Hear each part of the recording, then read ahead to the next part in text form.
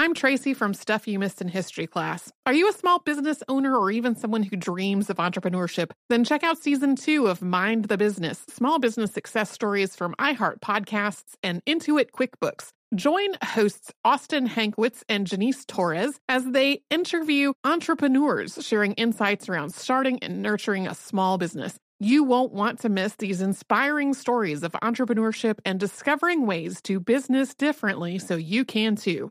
Planning your next trip? Choice Hotels' family of 22 brands has over 7,400 locations and the perfect hotel for any traveler you want to be. Like a Cambria Hotel, serving up locally inspired craft cocktails for all my folks who maybe want to meet up and talk about Mad Royals. Check into a Radisson Hotel with flexible workspaces for you strivers who listen during business travel. Or a Comfort Hotel with free hot breakfast, family-friendly pools, and big spacious rooms for the parents who listen with their kids and need a little retreat. What are you waiting for? Join Choice Privileges and start earning points toward your next stay. Find a stay for any you when you book direct at choicehotels.com, where travels come true.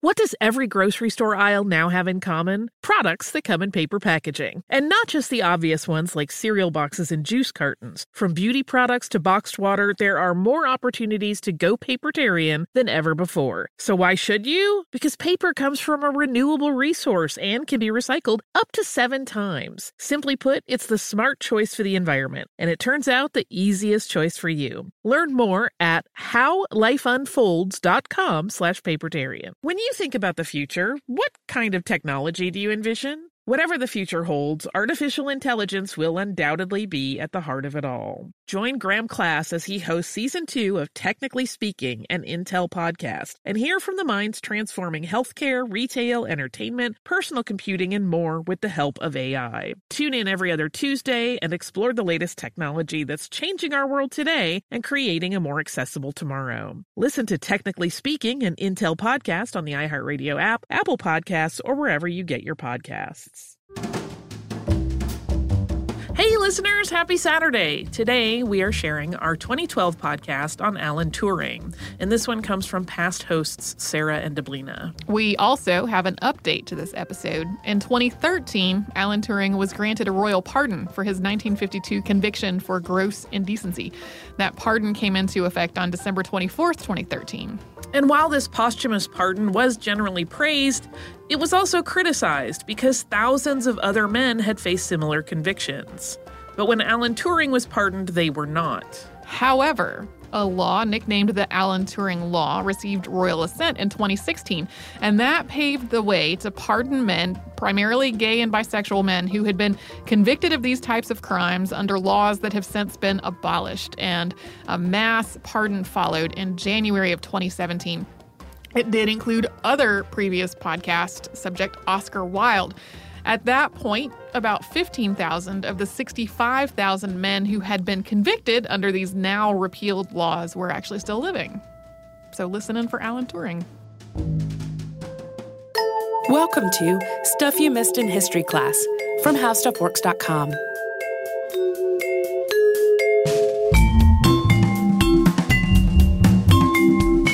Hello and welcome to the podcast. I'm Sarah Dowdy. And I'm Deblina Chakraborty. And today we're going to be talking about Alan Turing. And he's considered the father of computer science, the father of artificial intelligence, and also one of the most important wartime code breakers in World War II. So quite a resume just right off the bat there. And for listeners with a more literary bent, he's also been called the Shelley of science, which is a name I kind of took a shine to. Yeah, and others have too. He's been a really popular podcast suggestion, though his resume's focus on math and technology has always kind of scared us off a little bit, I think. I mean, things like number theory, probability, computer programs, not our usual subject matter. Stuff I'm honestly a little scared to get into too deeply, but fortunately, some of his work really transcends the arcane. It's understandable if you put some effort into it. And there's a wealth of biographical materials too, which I feel like the last few podcasts I've done, that has not been the case. So it was a little refreshing, really, to research Alan Turing and know that there's so much out there about this man. There our MIT lectures. There's a digital archive at alanturing.net. There are articles in just about every science journal you can name. And there's a How Stuff Works podcast, too. Yeah, Jonathan and Chris talked about Turing's life last fall on Tech Stuff. And so that's a great place to turn if you want a little more of an in-depth discussion on programming specifically. I was glad, though, that even they admitted that the math was kind of tricky to discuss. It's just so high level. But they do really do a good job covering the programming and that side of Turing's story. But it's also June, which is Pride Month, and that's why we've picked Turing for today's topic. He's a great, if tragic, example of a remarkable man, really a genius, whose life was so clearly defined by his homosexuality. And it reminded me a lot of Oscar Wilde, who Katie and I covered last year for Pride Month. He was another man who was really destroyed by prejudice at the absolute height of his achievement. So it's a great story to learn about, and it's good to know about Turing's achievements, but it is also a really, really sad story. Yeah, it is. But before we get to that, we're going to start sort of with the beginnings of his life. Alan Matheson Turing was born June 23rd, 1912 in London to a member of the Indian Civil Service. His father actually served in the Madras Presidency, and his mother's father was the chief engineer of the Madras Railways. But Turing didn't grow up in India. Instead, his parents had the kids fostered in British homes, which, as you can imagine, was pretty lonely, and his parents didn't even come back to England until 1926. Yeah, not until his dad retired. So he spent prep school trying to do as much science and math as he could get away with, which at the time, that wasn't really the agenda. I guess he would be an outstanding student these days, but his skepticism and his curiosity also sometimes got him in trouble with the authority figures at school. But in 1928, he had his first experience of true intellectual stimulation. He made friends with a boy who was 1 year ahead of him, Christopher Morcom. And Jonathan and Chris, the way they explain this, I really liked it, the way they explained the friendship. Essentially, the two kids could bounce ideas off of each other and combine what they knew and really come away from it with a deeper understanding. So sort of a friendship of two minds that was really influential in the young Turing's life. Yeah, so when Morcom died suddenly in 1930, teenage Turing was left wondering what happened to Morcom's consciousness. He was pretty devastated and wanted to explore that idea further. So for 3 years, he wrote letters to Morcom's mother, trying to figure out the relationship between mind and matter. And that's a quest that would later define his work in artificial intelligence, which we're going to talk about a little more in a few minutes. Yeah, we'll definitely be talking about that. But in October 1931, so while he's really in the middle of his grief and this new look into the relationship between mind and matter, he goes off to college, King's College, Cambridge, and of course he studies math.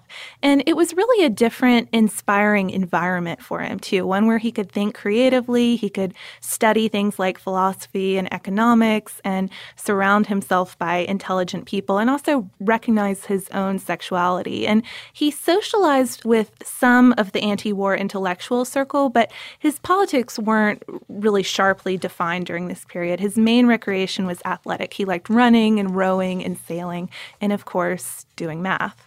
Yeah, by 1934, he had received a distinguished degree. And by 1935, at age 22, he got a fellowship to King's College. So well on this intellectual path of his. But it was in 1935 that Turing started tackling an intriguing mathematical question, and that's the question of decidability. And during that process, he envisions a machine that could complete computational operations just like the human brain. The Turing machine at that point was purely theoretical, but it could perform any kind of operation it was programmed to do, play chess, calculate numbers, anything like that. And that idea develops into the idea of a universal Turing machine, which could handle any task an individual Turing machine could. So, for example, if the Turing machine is the early computer program, the universal machine would be the early computer, the one machine that can do any task it's programmed to do. Yeah, and a guy named B. Jack Copeland described the significance of this creation in an MIT lecture, and it really helped me understand how important it was because it might seem a little old hat that if you just look at it like a computer or a computer program. He said, nowadays, when nearly everyone owns the physical realization of a universal Turing machine, Turing's idea of a one-stop shop computing machine is apt to seem as obvious as the wheel. But in 1936, engineers thought in terms of building specific machines for particular purposes. So this was really a revolutionary idea at the time. And of course, some people realized that, but not everyone knew the full implications of what this idea would eventually come to. Yeah, and it would be more than a decade before the physical realization of a Turing machine was actually built. Until then, Turing continued his studies at Princeton and then returned to England and Cambridge before the outbreak of World War II. And then on the first full day of the war, he joined the Government Code and Cipher School, whose headquarters were at the now famous Bletchley Park in London. Yeah, and the GCCS was busy bringing together all of the country's top minds at this point. So mathematicians like Turing, but also chess players and Egyptologists, all sorts of smart people with different kinds of skills, anyone who they hoped might lend insight into breaking German codes, which was what they were all about. And the chief code at the time, the one that was really giving them the most trouble, was the Enigma. And Polish cryptanalysis had been working on the Enigma for a really long time, since 1932, and they had created a code-breaking machine called the Bomba a few years after that. But by 1939, Turing and others were helping to create a new machine, one that could adapt to the Enigma, because it got to where the Germans were changing the codes every 24 hours, pretty much. So he helped develop a new machine called the Bomb, which could decipher Luftwaffe Enigma communications. There's a really neat British Heritage article by Jean Paschke about Bletchley Park, which I recommend if you just sort of want to get a picture of it. We were actually talking about this might be a good episode in itself, but I hope we don't give too much away in that case. It nicely describes rooms full of these machines and the operators who maintain them. And in case you think that they're little tiny devices like we're used to today, little electronic devices, they are not in any sense like that. They are large mechanical machines that required a lot of upkeep. They had to be kept clean. They took up the room, essentially. So these really big machines, they helped crack the Air Force Enigma, but the German naval Enigma was kind of a tougher nut to crack and also critical for winning the Battle of the Atlantic. So Turing had worked out part of the code in 1939, but the big break in the situation came courtesy of the Royal Navy when they captured an Enigma machine and code book from a U-boat. So by June 1941, U-boat traffic was decipherable. Yeah, they had cracked the code. And by early 1942, Bletchley Park was decoding 39,000 German transmissions a month. And of course, some of those were complaints about the underwear splitting down the middle and that type of thing, but also some really serious communications in there. It rose to an eventual 84,000 transmissions a month. So pretty astonishing figure. And with the 1943 breaking of Germany's high-level binary teleprinter code, which was what Hitler himself used and high members of his government, Churchill was able to read Hitler's mail before Hitler could read it, according to Paschke's article, something I thought was interesting and something I never knew about Bletchley Park. Yeah, me neither. But it turns out the combined efforts of Bletchley Park shortened the war by 2 years. And for his part, Turing received the Order of the British Empire, which was one of the most prestigious awards you could get.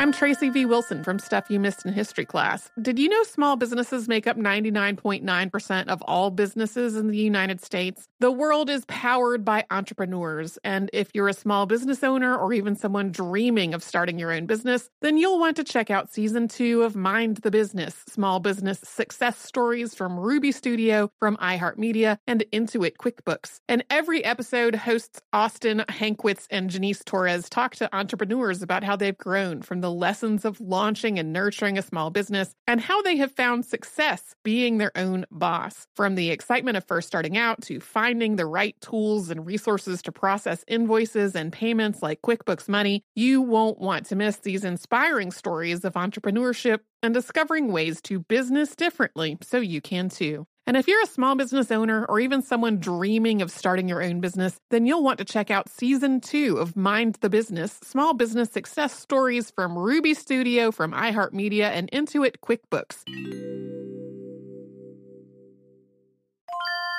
If you use paper, you're a human. But if you choose paper, you're a papertarian, someone who lives a paper-based lifestyle because it has a positive impact on the planet. And also because it's the easiest choice you'll make all day. Seriously. It's as easy as reaching for boxed instead of bottled water. It's as easy as opting for beauty products that come in paper packaging. It's as easy as grabbing eggs in a cardboard container. And that's all in one trip to the grocery store, which, if everyone's being honest, you were planning to go to anyway. But paper isn't just an easy choice. Papertarians know that it's the smart choice, too. Because paper comes from trees, a renewable and sustainably managed resource. And paper products are designed to be recycled. In fact, when you choose products that come in paper-based packaging, those fibers can go on to be recycled up to 7 times. So why wouldn't you go papertarian? Learn more at howlifeunfolds.com/papertarian.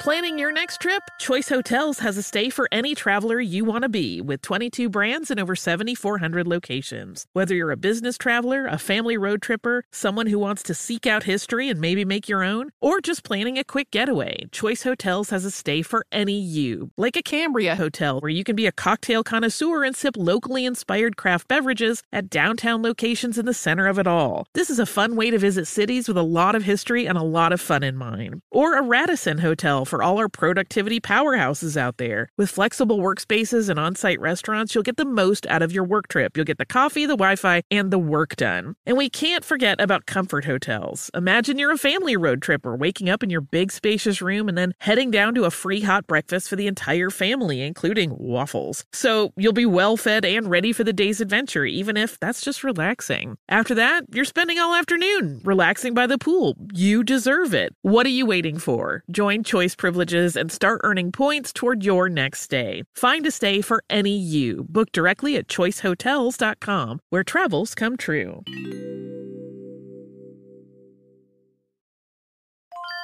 When you think about the future, what kind of technology do you envision? Whatever the future holds, artificial intelligence will undoubtedly be at the heart of it all. Join Graham Class as he hosts Season 2 of Technically Speaking, an Intel podcast from Ruby Studio in partnership with Intel. Explore the future of technology that's rapidly evolving our world today with the help of AI. There is still so much work and research needed to fully understand the power and potential of AI, and Intel is at the forefront of implementing AI in revolutionary technology that's changing the world we live in for the better. In each episode, Graham interviews the minds transforming medicine and healthcare, retail, entertainment, personal computing, and more, while pioneering new uses for AI in these spaces. Tune in every other Tuesday and explore the latest technology that's changing our world today and creating a more accessible tomorrow. Listen to Technically Speaking, an Intel podcast on the iHeartRadio app, Apple Podcasts, or wherever you get your podcasts.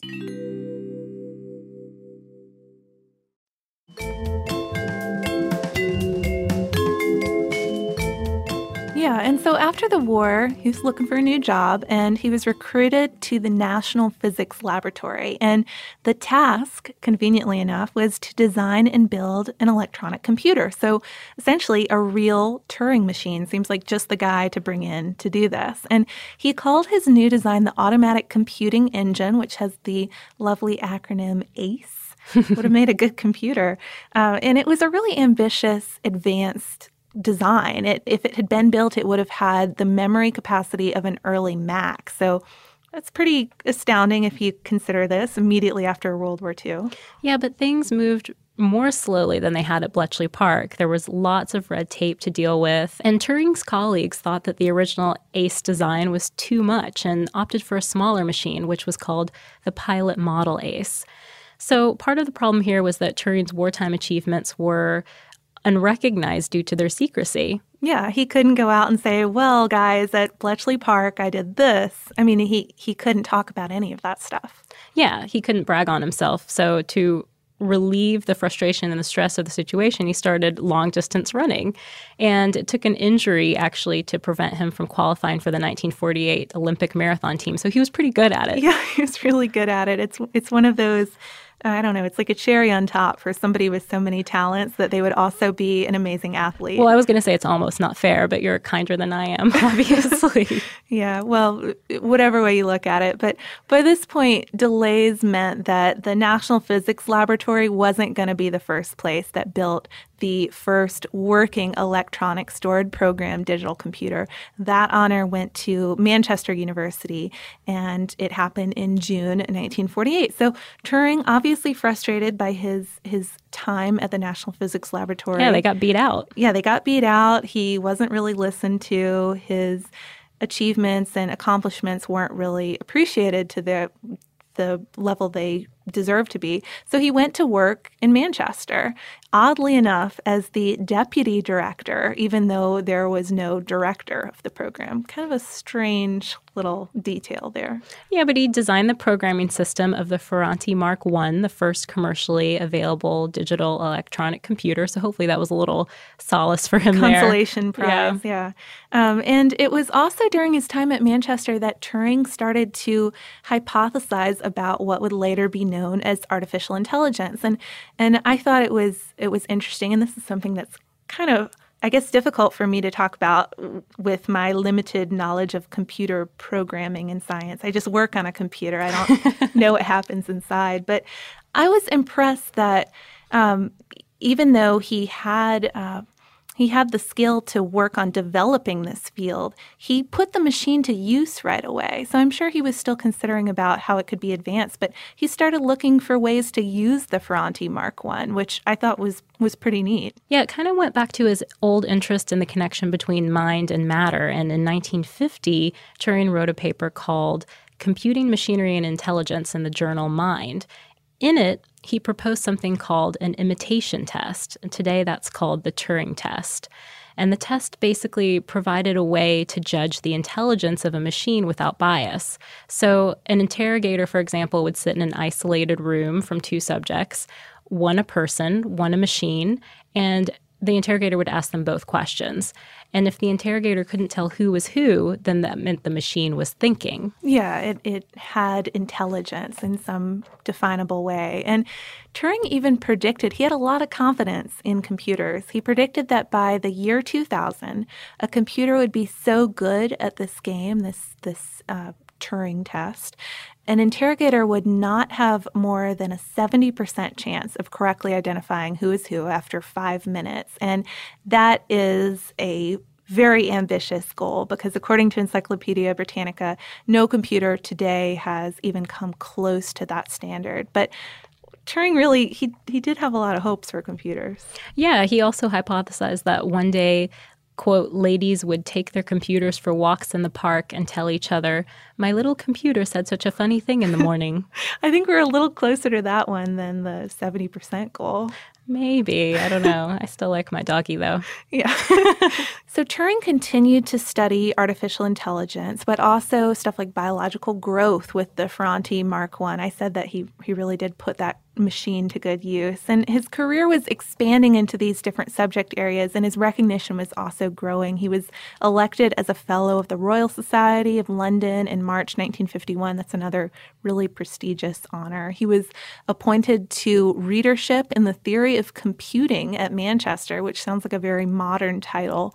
But in 1952, things took a turn for the worse in his life after a break-in in his Manchester home. And he told the police that he thought the burglar was probably connected to a man he was, quote, having an affair with. And he had been pretty open about his sexuality since college. During his Bletchley Park days, he had proposed to a colleague, Joan Clark, but broke it off. He told her that he was gay and couldn't marry her. But being so frank with the police in this way was really dangerous because at the time, homosexuality was a felony in Great Britain. And so Turing was tried and convicted of gross indecency, and he was faced with a really terrible choice. Yeah, his two choices were prison or hormone injections of estrogen. So chemical sterilization. Yeah, and he chose the latter. and also lost his security clearance as a result. So no government codes, no government computers. And on June 7th, 1954, he was found dead by his housekeeper with a partially eaten cyanide-laced apple by his side. Now, some have theorized that he was assassinated as a security risk, but it's pretty much widely accepted nowadays that Turing committed suicide. And even then. Right, and it's also accepted that Turing did kill himself in this particular way so that it would allow his mother to interpret the situation as an accident, since he'd been working with cyanide and other chemicals in his work. Yeah, so she thought that he had some cyanide on his hands and he ate an apple and accidentally poisoned himself. But assuming he did commit suicide, which is what most people assume, it's a really tragic end to this great life and at the heels of this terrible prosecution. I'm Tracy V. Wilson from Stuff You Missed in History Class. Did you know small businesses make up 99.9% of all businesses in the United States? The world is powered by entrepreneurs, and if you're a small business owner or even someone dreaming of starting your own business, then you'll want to check out Season 2 of Mind the Business, small business success stories from Ruby Studio, from iHeartMedia, and Intuit QuickBooks. And every episode, hosts Austin Hankwitz and Janice Torres talk to entrepreneurs about how they've grown from the lessons of launching and nurturing a small business and how they have found success being their own boss. From the excitement of first starting out to finding the right tools and resources to process invoices and payments like QuickBooks Money, you won't want to miss these inspiring stories of entrepreneurship and discovering ways to business differently so you can too. And if you're a small business owner or even someone dreaming of starting your own business, then you'll want to check out Season 2 of Mind the Business, small business success stories from Ruby Studio, from iHeartMedia, and Intuit QuickBooks.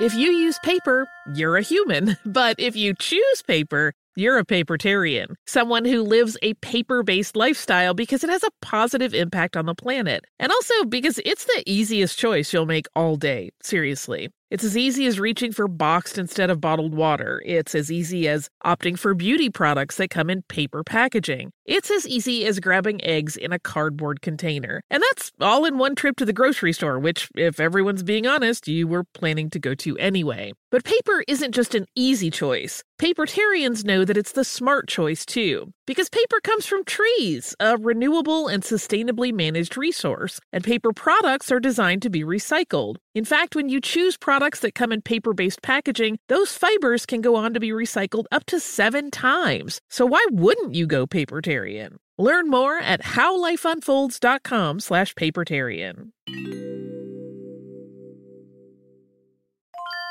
Planning your next trip? Choice Hotels has a stay for any traveler you want to be, with 22 brands and over 7,400 locations. Whether you're a business traveler, a family road tripper, someone who wants to seek out history and maybe make your own, or just planning a quick getaway, Choice Hotels has a stay for any you. Like a Cambria Hotel, where you can be a cocktail connoisseur and sip locally inspired craft beverages at downtown locations in the center of it all. This is a fun way to visit cities with a lot of history and a lot of fun in mind. Or a Radisson Hotel for all our productivity powerhouses out there. With flexible workspaces and on-site restaurants, you'll get the most out of your work trip. You'll get the coffee, the Wi-Fi, and the work done. And we can't forget about Comfort Hotels. Imagine you're a family road tripper, waking up in your big spacious room and then heading down to a free hot breakfast for the entire family, including waffles. So you'll be well fed and ready for the day's adventure, even if that's just relaxing. After that, you're spending all afternoon relaxing by the pool. You deserve it. What are you waiting for? Join Choice Privileges and start earning points toward your next stay. Find a stay for any you. Book directly at choicehotels.com, where travels come true.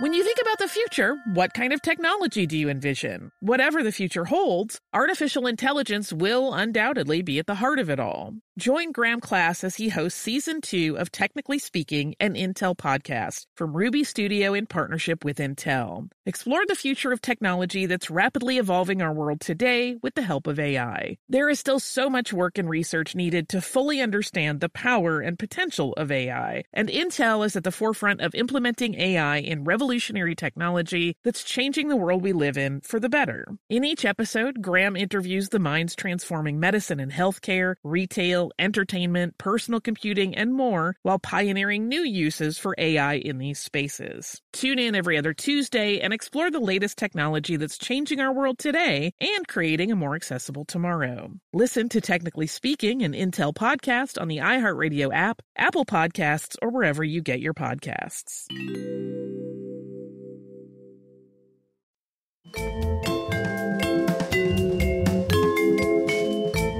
So in 2009, Prime Minister Gordon Brown issued a formal apology for the British government's treatment of Turing, and I'm going to read just part of it. He said, "Turing truly was one of those individuals we can point to whose unique contribution helped to turn the tide of war. The debt of gratitude he is owed makes it all the more horrifying, therefore, that he was treated so inhumanely. On the behalf of the British government and all those who live freely thanks to Alan's work, I am very proud to say we're sorry. You deserve so much better." So 2012 is Alan Turing year, and a stateside recognition has been long-standing. The U.S. Association for Computer Machinery has given out the Turing Award since 1966. And if anything, as technology develops and new areas of study emerge, Alan Turing will probably just become more recognized as the years go on. Yeah, if you think about how many career descriptions that apply to his name, father of artificial intelligence, that sort of thing, that didn't exist when he was alive. We can only imagine that more will be added over the years as science and technology advances.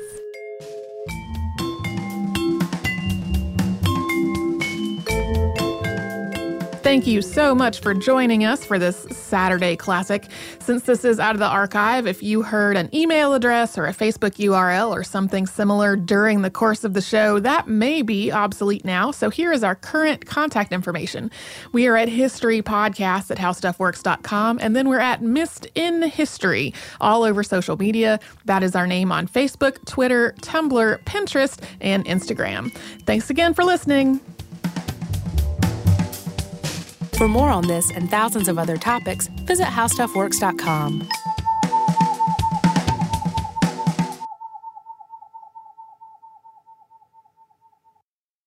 The wait is almost over. Get ready for the 2024 NFL season as the full schedule is announced. Every rivalry, every rematch, every rookie debut, every game revealed. The 2024 NFL schedule release, presented by Verizon, coming in May. Live on NFL Network, ESPN2, and streaming on NFL Plus. Terms and conditions apply to NFL Plus. Visit NFL.com/schedule release to learn more. This is Raquel Willis from Queer Chronicles. Right now, there are close to 500 anti-LGBTQ+ bills in state legislatures across the country. Lambda Legal is leading the charge against these hateful bills that target mostly trans and non-binary people. You can fight discrimination and help write the next chapter of Lambda Legal history. To learn more about their open cases and to donate, visit lambdalegal.org. That's lambdalegal.org. With every CBD product claiming to do something different, it's nearly impossible to decide what's best for you. Lazarus Naturals pioneered the farm-to-front-door model of transparency, where they handle each step of the production process to ensure quality, potency, and consistency. Scannable labels allow you to see the test results of your hemp batch, so you can be confident in the safety and quality. Visit LazarusNaturals.com today. Lazarus Naturals, committed to improving your life as well as the world around you. Not available in Idaho, Iowa, or South Dakota. Xumo Play is your destination for endless entertainment. With a diverse lineup of 350-plus live channels, movies, and full TV series, you'll easily find something to watch right away. And the best part? It's all free. Love music? Get lost in the 90s with iHeart 90s. Dance away with hip-hop beats and more on the iHeartRadio music channels. No logins, no signups, no accounts, no hassle. So what are you waiting for? Start streaming at play.xumo.com or download from the app and Google Play stores today. All you can stream with Xumo Play.